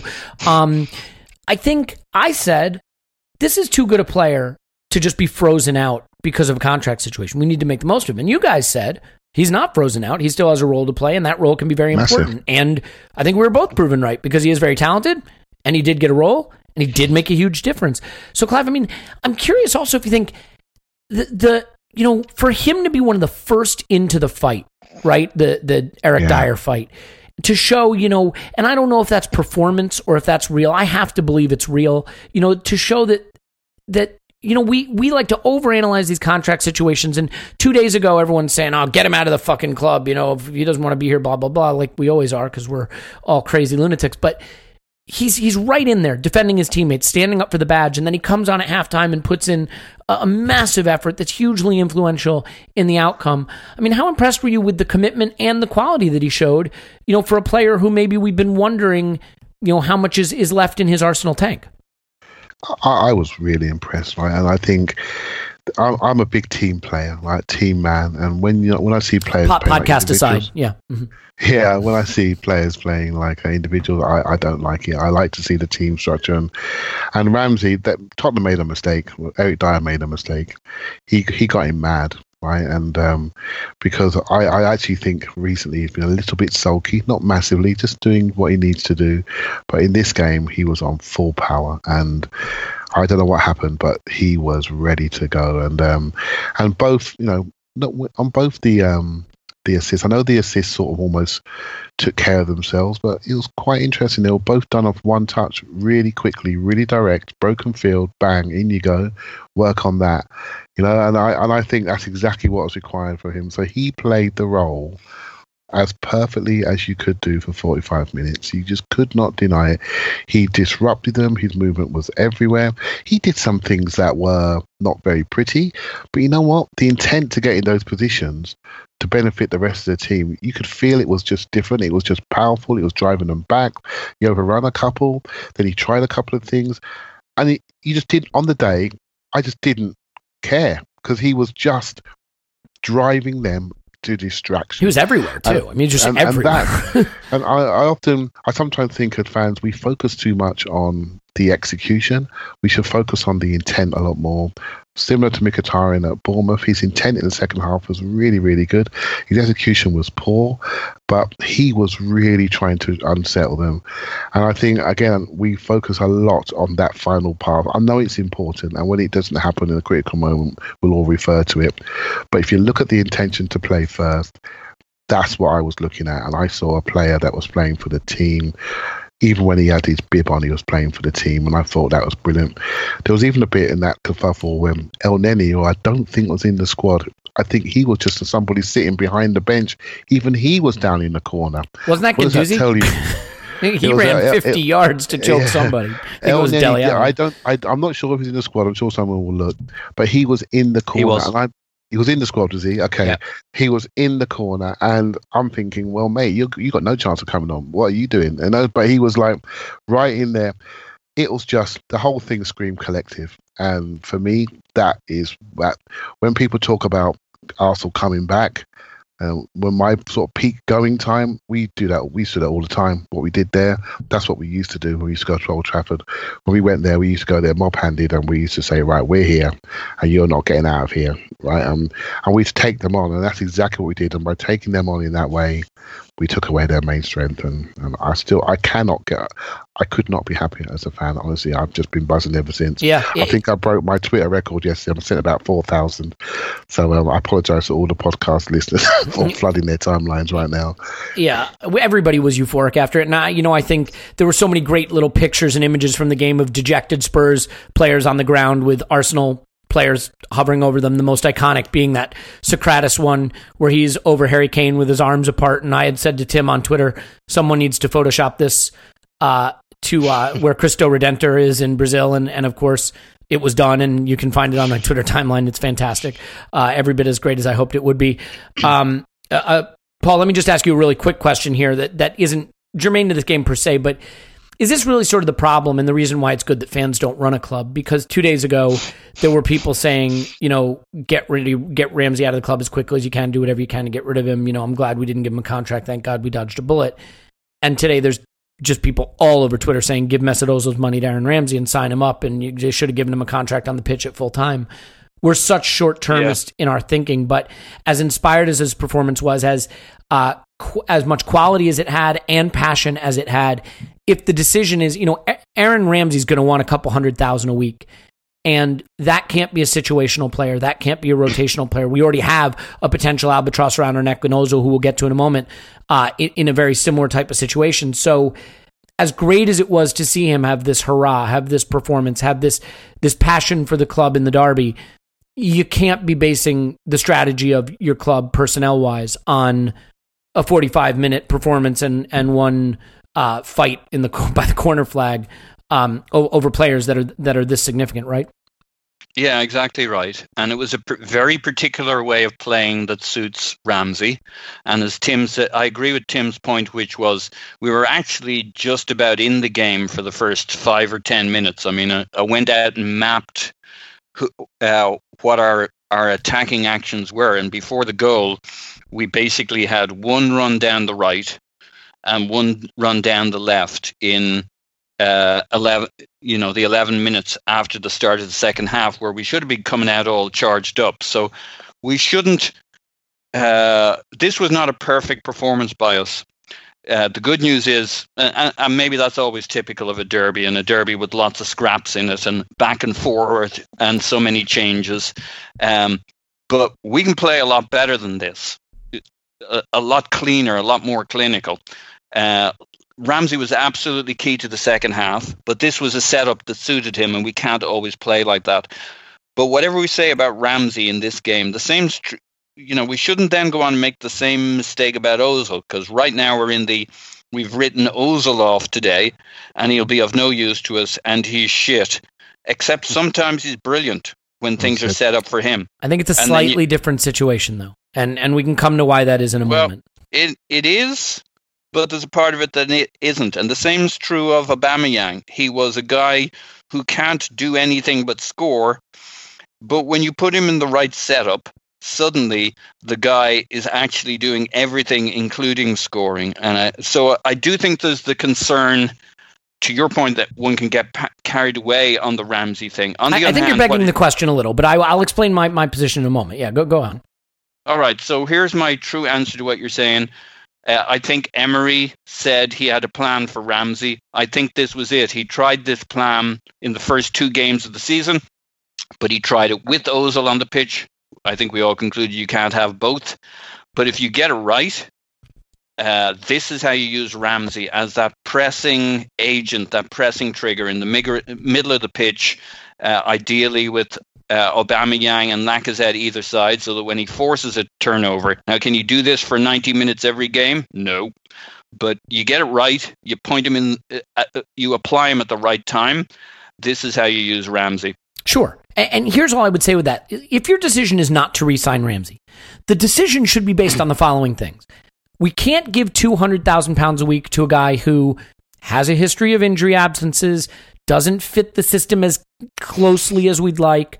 We really want to get Nelson into the rotation next season. We probably need to go out and buy another wide player, which means Ramsey's playing time maybe even further limited. And we like the player, but we don't see him as a foundational cornerstone. And because we don't see him that way, that wage can't be given to him. It's not that he's crap. I fully endorse this view. Okay, so and again, that's tough. And I said this on Twitter. Good football clubs, and Tim, you've banged on about this a lot too. Good clubs do this. Good clubs make these hard choices, make the choices not to give contracts to popular players because for one reason or another, it's not a fit. Now, they usually sell the player and make money off of him. Right? The mistake is we haven't sold. Well, right. But you don't compound the mistake by then paying him money that hamstrings your wage bill further and pushes you up against FFP. Clive, I can tell you're begging to jump back in. So before I go to Tim, why don't you get in here? No, you're making great points, right? It's just we're turning a new page. This club is. We can't turn a new page if you sign all the old players on double the money, right? So it's just we're not going to change our face, right? Spurs, we knew all their faces they were turning up with. They've not made any changes, not made any signings. We had something new to show them, and next year we're going to have more new things to show other people. We have to embrace renewal, and this guy's given us 10 great years. It's the club's fault we haven't got money back, and it's maybe Ramsey's agent's fault they didn't sign the contract soon enough and allowed other players to develop close to Ramsey's potential right in front of his eyes, which made the club change their strategy. And I think that's a real shame. It's a real shame that he's going to probably end his career that way at Arsenal. But while he's going out, he's shutting the door really hard behind him, and that was a really good performance at the weekend. And not even I can deny that. Yeah, and look, and Emery did make some comments today in a press conference, I believe, that sort of hinted towards, look, Ramsey has one eye on his future, but he still has one eye on his present, and he's balancing that professionally, and we appreciate him for it, essentially. And I think it's just a reminder that, this is not going to change. And Tim, I'll give you a shot at this. I mean, bringing it back to the game, how impressed were you with this performance? And do you think that Aaron Ramsey is going to be a bittersweet departure, that this is a player who has a lot of really nice history at the club that we are going to miss when he's gone? Yeah, of course it will be, and there's no need to bring it up again. I guess the fact it's going to be on a free is particularly galling, but not towards the actual sentiment towards the player himself. That's more at the club and their handling of the situation. But yeah, absolutely, and more so because this is the final year of his contract, and he knows it. He absolutely knows now that he's going on a Bosman, and he's still, he got kind of, I don't want to say sent to the Ukraine, but he was playing in that game in the Ukraine. It would have been easy for him, I think, and I'm not saying he'd have been right to think this, but a lot of footballers, and there's probably one in our squad who wears the number 10 shirt at the moment, would have been thinking, fuck off, I'm not going to Kiev, or if I am, then I'm just going to sulk, and I'm going to play wall passes, and I'm going to sit and I'm going to wait for my fat contract, and I'm not going to put it in training. But Ramsey's not like that. He's never been like that. He's super super professional. I think Tim, like that. When I look at him, mate, I think he really wants to stay. Yeah, and that's a player that does not want to go. You don't do that on the sidelines because you're giving it big time, Charlie. You do that because you really, really care about the club. And when I say this about the agent, I really mean it. That agent has overplayed his hand. And I think if Ramsey ever wanted to stay, he'd have to lose the agent and renegotiate, because that's the person that's blown it for him. He's got a young family, just had twins. You can imagine he was not looking to go anywhere. No way. This is a life decision, right? And he just overplayed his hand with the club regime change. He's ended up in a situation where I actually think he's quite gutted. This manager would have suited him. He's probably thinking, I wish he'd come along 2 years ago for me. He could have helped my career. And we're in a situation now where we're watching someone go out the door. And I'm not his biggest fan, but I can see the player. I can see the emotions around this player. And you can't deny it when he plays well. You can't take your eyes off him. And I'm telling you, I will be kicking his agent right in his head and getting rid of him and making sure that I got looked after. But that's his mistake, and I think it's really quite disappointing. Sorry, mate. And and you can see the way his agent behaves on Twitter, and you think that's I know a lot of agents have to be slightly gobshitey, for want of a better word, but you kind of, it comes across as a bit of a cowboy, to be honest. He's an idiot. He should be looking after Aaron Ramsey. He should be looking after J. Manuel Thomas. Do you know what I mean? Not Aaron Ramsey. And by the way, I hate to bring this stuff back to American sport, but there is an analog to this with a guy named Le'Veon Bell in the NFL who held out, which basically means, he went on strike this entire football season, where he was due to make over $10 million this season, made none of it, zero, because he wanted a new contract. And as a result, his marketability has taken a hit. He lost $10 million, and he's probably not going to get the contract next season that he thought he was going to get. And this was all perpetrated by his agent. So, these players are vulnerable to bad advice. And, I think Aaron Ramsey, probably the timing of everything, right? New coach who wasn't as committed to him as the old one. Mesut Ozil just sort of showed the player power can get you a huge contract. And his agent probably thought this will be a layup. We've got Dick Law and Ivan Gazidis who love handing out money like candy, no big deal, and then things changed for him. Go ahead, Tim. Yeah, and I think you can see that. I think Clive's right. That's kind of out of step with Ramsey himself. Excuse me.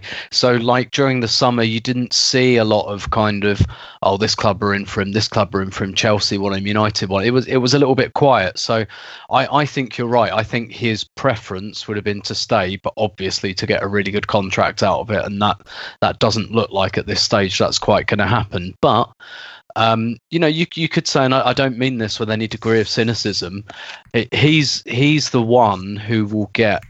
He'll get a good contract if he keeps going like this, because he'll become much more marketable. And I don't think that's why he's doing it. I just think this is the way he is. But he'll be much more attractive to other clubs, and they'll look at him and think, wow, that's like a really serious professional. He's still doing a really good job. He's still shop windowing himself.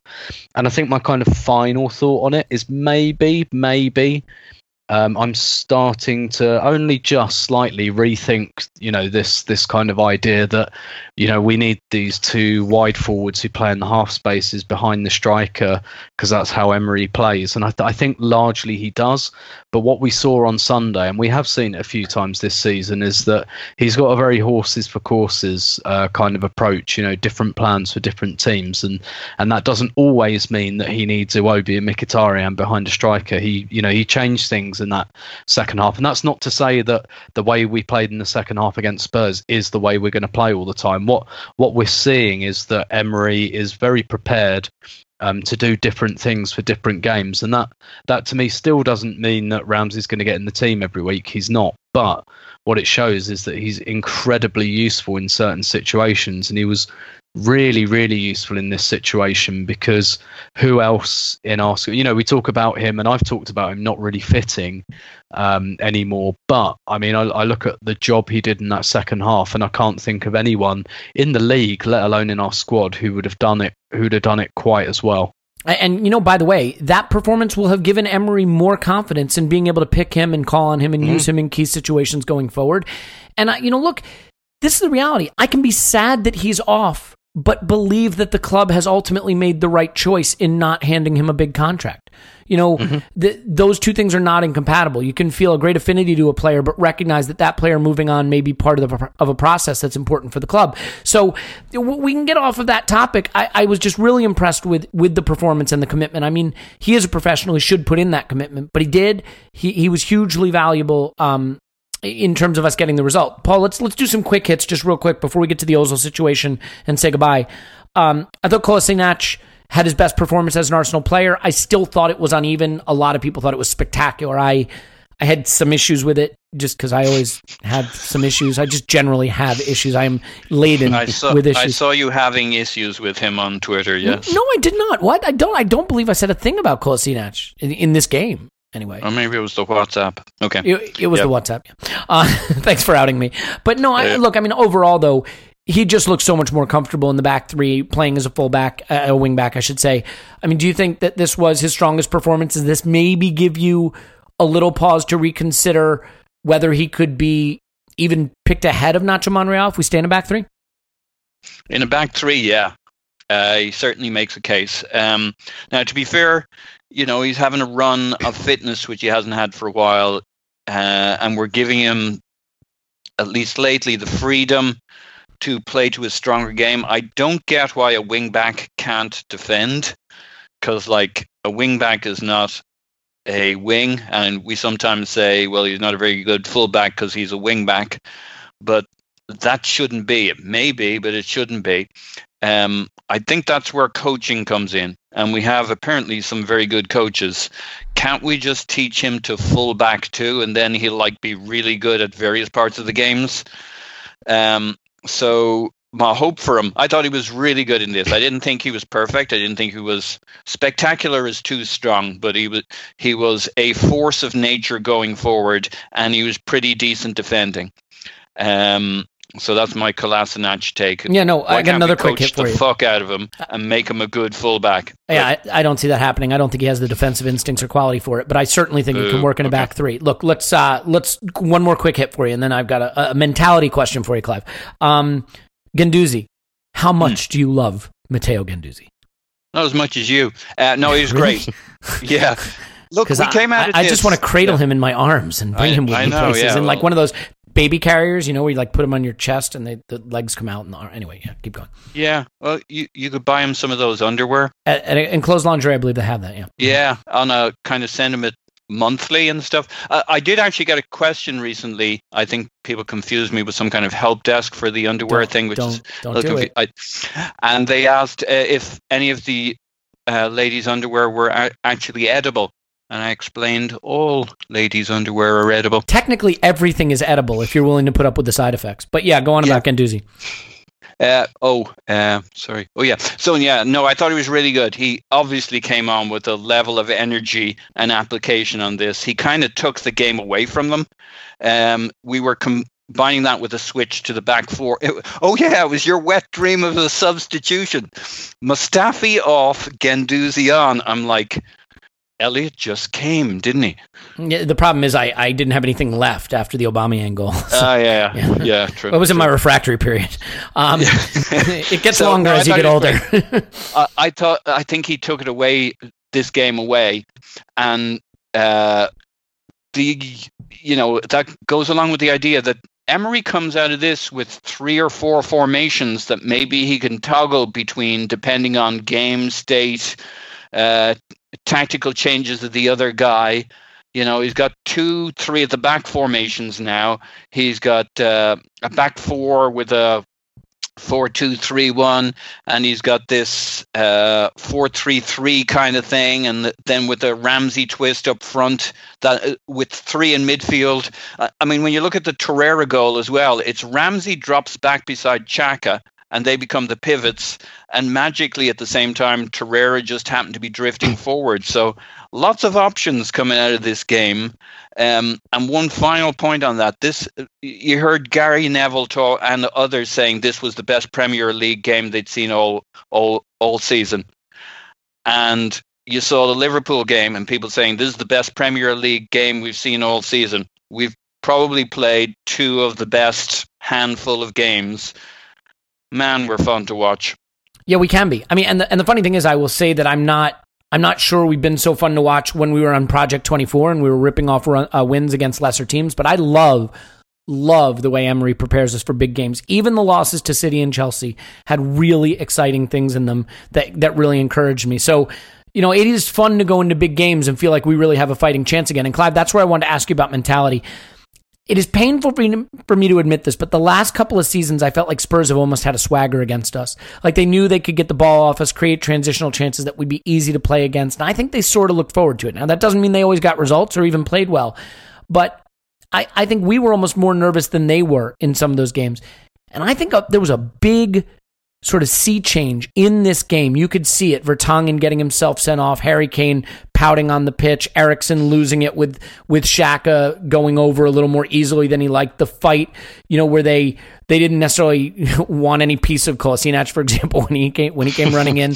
I thought that we regained some of the psychological superiority here, that by the end of the match, they were imploding. They were diving into nasty challenges and complaining to the ref and getting mad at us for the theatrics. And it just sort of seemed like just maybe, a little bit of their belief in themselves and their superiority had waned here. I mean, do you think I'm reading too much into this, or do you think that this may have been, for the players at Arsenal and the players at Spurs, maybe an important turning of the tide back towards what we considered normal service just a few short seasons ago? I think this is a significant day. I really do. We beat them by 2 goals last year, but I felt we stole the game from them. I felt we snuck up on them, and I felt we scored 2 quick goals, and we just laughed at them. And they when we went to Wembley, they sort of beat us. No, we could have got a goal in the last minute to equalise, but I felt they were better than us, and I felt they've been more consistent than us, especially away from home in the last couple of years. But this game felt different to me because of the way it went, the way it toed and froed. And I think we actually showed them that we were better than them. I think, I said it before, we took their strengths away. We are now not giving them targets. So we're now not giving them weakness. We are now competing with them. And I know I sound boring in it, but being competitive is one of the key fundamentals in football. You have to be competitive. You can't show any weakness. You can't have people not running back. You can't have people not tying up to their men. You can't have people holding on to the ball too long. You've got to be direct. You've got to make people defend. You've got to hurt people. You've got to move them around.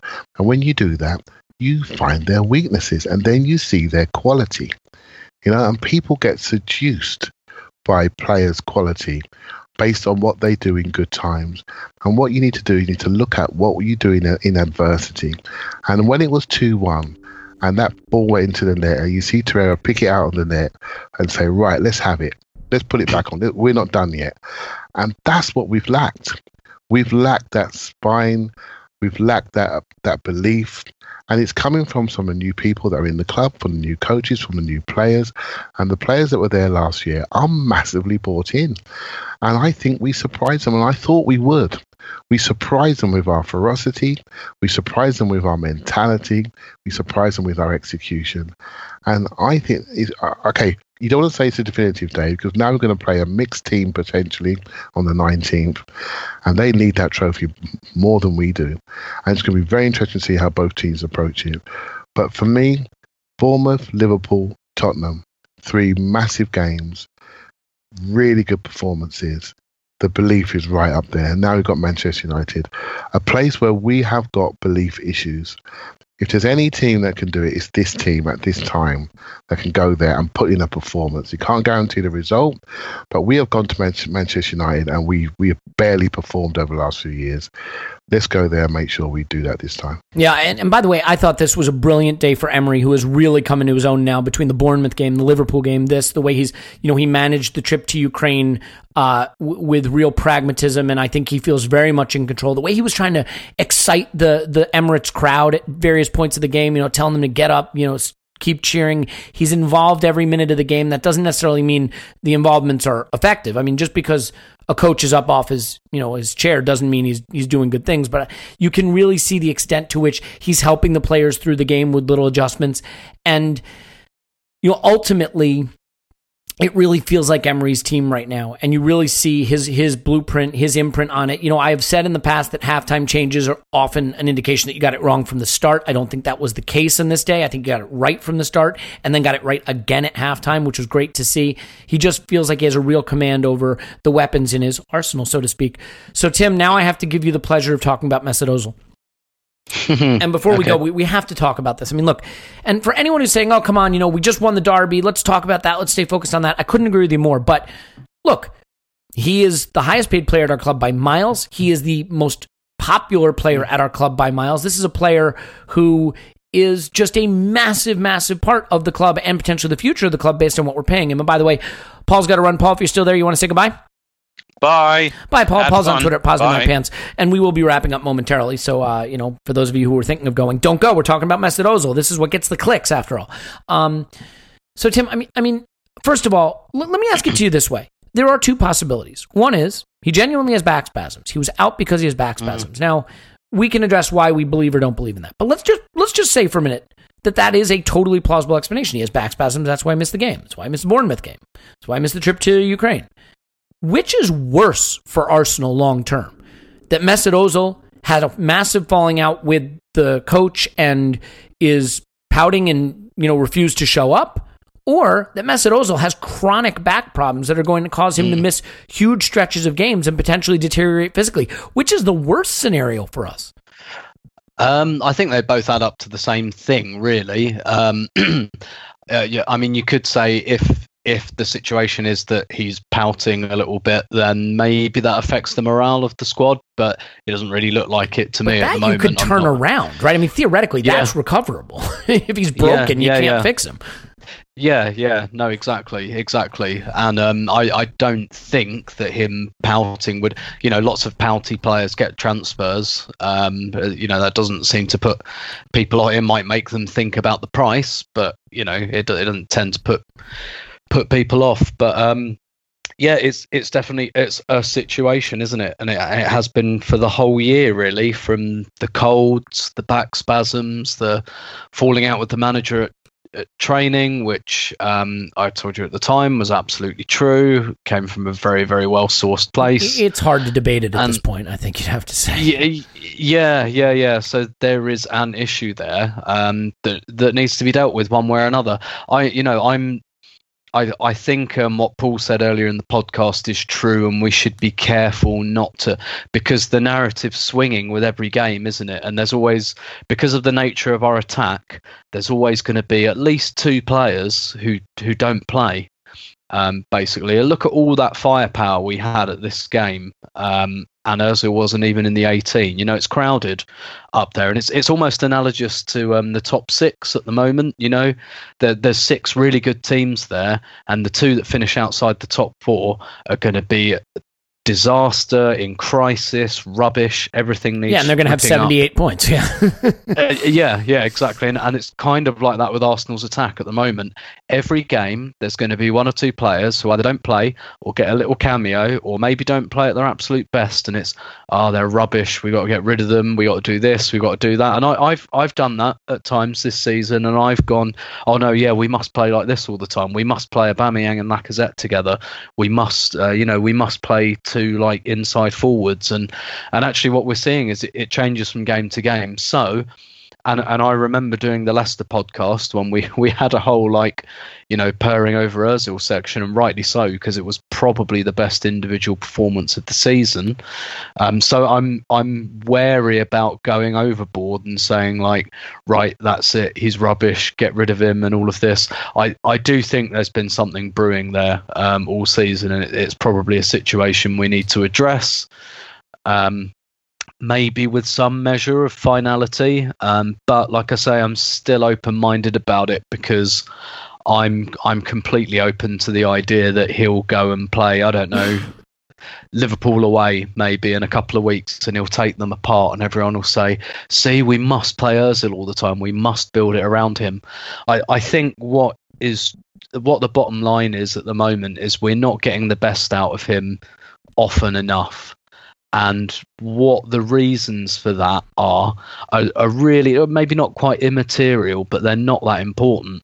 The situation we've got is, by hook or by crook, we've got this really talented player that is on a lot of money. He's 30, so if we don't want him, that's hard to shift. But for one reason or another, we can't get him on the pitch often enough, and whether that's because his back's playing up, or whether it's because he's been told he's on the bench and he said, fuck off, I'm not sitting on the bench, it's kind of immaterial. Either way, we've got an issue and it needs solving. I agree with you. I think it would be preferable if it was, just a kind of, he doesn't really like this new regime, which can happen. Whether Emery wants to play with that type of number 10, you could understand it from Ozil's point of view if he thinks this team isn't really moving in my direction anymore. And you look at the way they played in this game, and it isn't on that. Ozil wouldn't have been able to do the things that we did against Spurs. That doesn't mean he's useless for every game, far from it, but he wouldn't have been able to do that. And obviously that means that one way or another we're not getting value for the money that we've put in.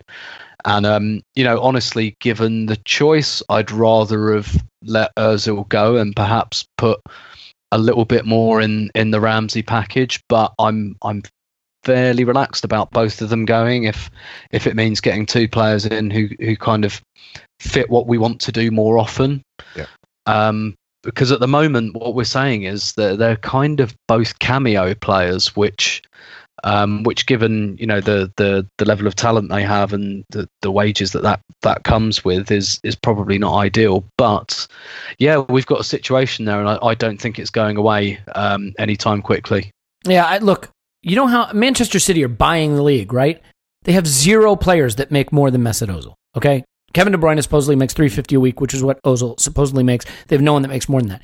It's not to say Mesut Ozil is a bad player. When you commit to a 30-year-old on $350,000 a week, that is a determination that player can be not just influential for you, but can be the difference between mediocrity and exceptionalism, right? And so he has to be evaluated at that level. And any thought that we're going to move him on, I mean, I've seen people being like, oh, we'll sell him to Inter. Since when can Inter Milan pay £350,000 a week wages? Let alone, I mean, they won't have to, right? Because we'll have to pay part of that to get rid of him. Well, right. So if we want to get rid of him, we're going to have to eat part of his contract and then probably take a vastly reduced transfer fee. And that's where I'm going to get to my question for you, Clive, to wrap this up, which is, look, we just played arguably our best game of the season, or maybe inarguably, and we did it without Mesut Ozil. Does that mean Mesut Ozil isn't good? No, of course he's good. But what it means is we can be the best version of ourselves without him. And if you can be the best version of yourself without your most expensive player, then you need to think about moving on that player and replacing him with players that really move the needle. Because Mesut Ozil's wages could be 2 or even 3 supremely talented young players that form the backbone of a future Arsenal, that solve our problems at the wing, that solve our problems at center back, that become the left back that we desperately need. This is not a referendum on whether he's good. He is clearly good. And on his day, he can be the best playmaker in the world. But I don't know that mercurial number 10 in a 4-3-3 is a player that Emery needs or wants, and we're paying him all the money. So, Clive, I mean, if there was someone willing to take him off of us, is there? I mean, for you, this almost feels like a layup. But if someone was willing to take him off of our hands, would you sell him? Well, I would. Well, you know my thoughts, right? I don't believe in players staying too long. I think we have to be much more comfortable with renewal. I've been saying it for years. You need to show teams something else. You can't keep doing the same things. Well, I say that while recognizing that, in my opinion, Mesut Ozil is our most talented footballer. Without one of the most top 5 talented footballers I've ever seen live. Right? That doesn't mean he's right for Arsenal right now. Now, if, potentially we could have been in a situation where we're paying Ramsey $250 and Ozil $350, that's £600,000 a week wages going to 2 players that are not going to improve. That is not smart business, right? You need to create room to renew your club. So I think we're all in the position that potentially this needs to change. Ozil, for me, just lacks a little bit of intensity. Football's not only about intensity. There are other days we need something else. I look at it slightly differently. I look at it from a squad perspective. I look at what the squad needs. The squad probably needs defenders that we all know about, but we definitely need a fast left-footed forward, and we could probably do with a attacking midfielder that carries the ball, that with speed, with an end product. And I think that's what the squad needs. And if these 2 players are not providing that ability and intensity and ball carrying ability, then we need to move forward. But that's not a bad thing. It's just a period in our history that we need to move on from. And I think we should be getting more comfortable with it. And I'm with Tim. I don't want to, after the Leicester game, come on, guys, we've watched football for years. Have you ever seen anything like that? I mean, that was ridiculous, right? But since then, he's not shook a leg, and he's comfortable taking the money and with a dodgy haystack, right? So it's not like that's what we that's not what you want from your supposed franchise player. He should be setting examples, and it's the same rules for me when I judge Ramsey. If I think a player's been far too individual and think about themselves ahead of the team, it's the same for him. Despite his talent, we need a collective, and we saw what a collective could do versus Spurs. The collective is very, very strong, and that to me looks like Arsenal. That's what it looks like to me, and everything about it, even the fighting. That's the Arsenal that I know, and I loved it. And I mean, it is a reminder that modern football, maybe more than ever before, is so tactical and so meticulous that no matter how talented the player, if they are not the fit for the approach, they do not help the team. I think 10, 15 years ago, the team with the most talent quite frequently was the team that finished on top. Ferguson had a real edge because maybe he understood some of the things that are only being understood now. And Wenger, I think had an edge with fitness and preparation, and certainly, acquiring talent from France. But we're seeing this. I mean, Mesut Ozil is undeniably talented, but we can set up our team to be more successful at times without him. And so, if your perspective is he definitely has back spasms, this isn't some nefarious thing, there's nothing else going on, you're entitled to that opinion, but it doesn't necessarily mean that we should be holding on to him, because that's still a lot of money being spent on a guy who can't be available regularly. And that we aren't Manchester City. Look, you could say we have a billionaire owner. Well, he's not putting money in. I can't call him up. You can't call him up and say, put some money in. So we have to work within this framework. I mean, Tim, last question for you. If he could go, would you want to see that happen? Not because you don't like him, but in the best interest of the club, would you move him on if it was possible? Yeah. Yeah, definitely. I just sense it's kind of that time. Do you know what I mean? That it's probably best for both parties. Probably best for him to do something else, get a little bit more out of his comfort zone, and I like if we could get good money and reinvest it, then yeah, I'd be okay with that. I think we'd struggle to buy a player as talented as he is, but I think we'd be able to maybe buy one that fits a little bit more, and it just kind of seems like to me that maybe the Özil era, as it were, should have ended with the Wenger era. It seems like from what we're hearing that he's not really taking to Emery's methods or his style, and that's understood. Not everyone's going to. I've been saying since the summer, since before Emery took a coaching session, at least two big heads are going to roll in that attack, and we already know one of them. If we could get a decent amount of money, I'd do it. I'm not necessarily sure it's that straightforward, though. I totally agree, and I think that there's maybe more twists in this tale, but we will see. And Tim is going to have a preview of the Manchester United game on Patreon, so I'm not going to ask him about it. We are going to do a live broadcast tomorrow to talk about the Manchester United game, just sort of a live chat. Tim will have his Patreon-only preview video, which is reason enough to sign up because they are fantastic. Thanks to Laszlo Phillip for the graphics. Clive will leave with this. No Xhaka. What do you think he will and should do lineup-wise for United away? I'd like to see back three again. Mustafi went off, so I haven't seen if he's really injured. I hope he's... If he's not, you stick with the back three or no? If he's fit, I'd stick with back three, definitely. And I would go... I do see Guendouzi as the Xhaka replacement. And so I would go with Guendouzi. But he started against City, right? Like, there's no reason to think he can't start against United. Yeah, but it is one to watch, though. There's a bit of me that's thinking Old Trafford's not the place for inexperienced players. But there's a bit of me saying this kid doesn't care about experience. He just wants to go out there and play. I think if we do play him, I do see Mkhitaryan and Iwobi starting, and having that sort of square is a good, nice cradle to put him into, and give him options to spread the play. So that's what I would do. I imagine that I know Mkhitaryan only played half a game, and if it was planned, great, because he's going back to Old Trafford. He's not going to go there and play bad, so that could be really interesting. Again, Iwobi did nothing wrong. I think he suits the start of games because we get control, and let's see what happens. I do think one of the forwards may start on the bench, and it may be Lacazette again.